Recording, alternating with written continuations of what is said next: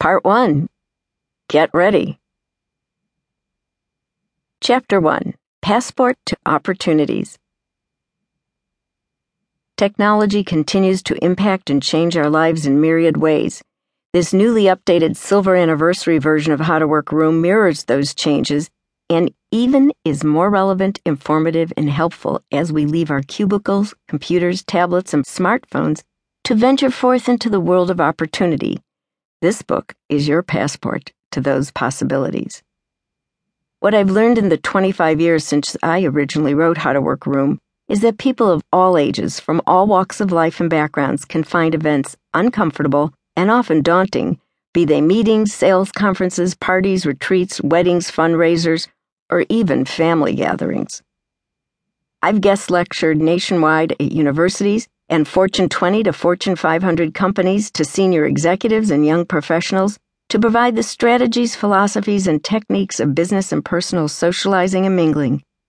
The purpose is not only to ease the discomfort, but also to make the most of every event, from making contacts, starting conversations, and building relationships, to having a good time. Developing good social skills even has a health benefit. According to a Live Longer and Better quiz in Parade magazine, citing a 2012 study in the British Medical Journal, people who had a rich or moderate social network lived 5 years longer. Conversation is the linchpin. Talk, conversation, is how we relate, explain, persuade, sell, converse, amuse, learn, collaborate, motivate, and connect. No matter what walk of life we pursue, we need to be able to break the ice, approach strangers, and start, build, and maintain conversations. We cannot build strategic partnerships, business and social relationships, and business-to-business models unless we communicate. We cannot approach team building unless there is an exchange of words among members of the team. We cannot collaborate unless we discuss the issues. We cannot enjoy the benefits of brainstorming unless we are conversing. We cannot build a base of customers unless we are communicating. We cannot sell our services or products unless we listen to our customers, converse with them, and solve their problems, according to author Daniel Pink in To Sell is Human.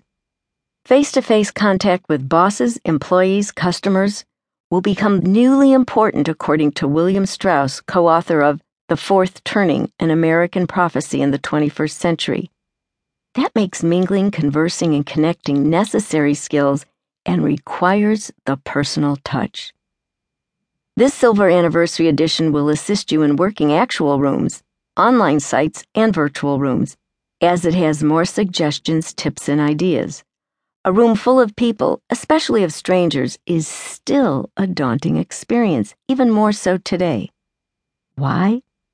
Because we spend an inordinate amount of time communicating online, texting, shopping, and playing games on our smartphones. We have let our fingers and thumbs do the talking and have lost the skill, the courage, and the confidence to deal with the face-to-face.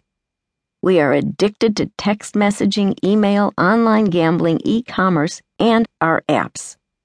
The consequence is that we have decreased our ability to chat at a business dinner or a social event.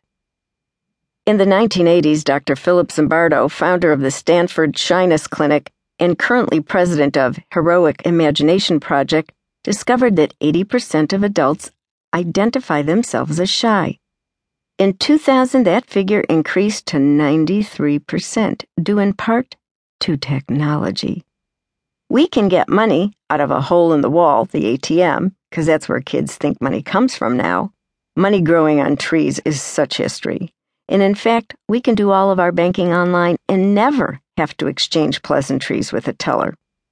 We can get our stamps via the internet, our groceries can be self-checked, which I never thought I would do, and now it's my checkout preference, or ordered from the web, and we can talk to people's voicemail without ever having a conversation.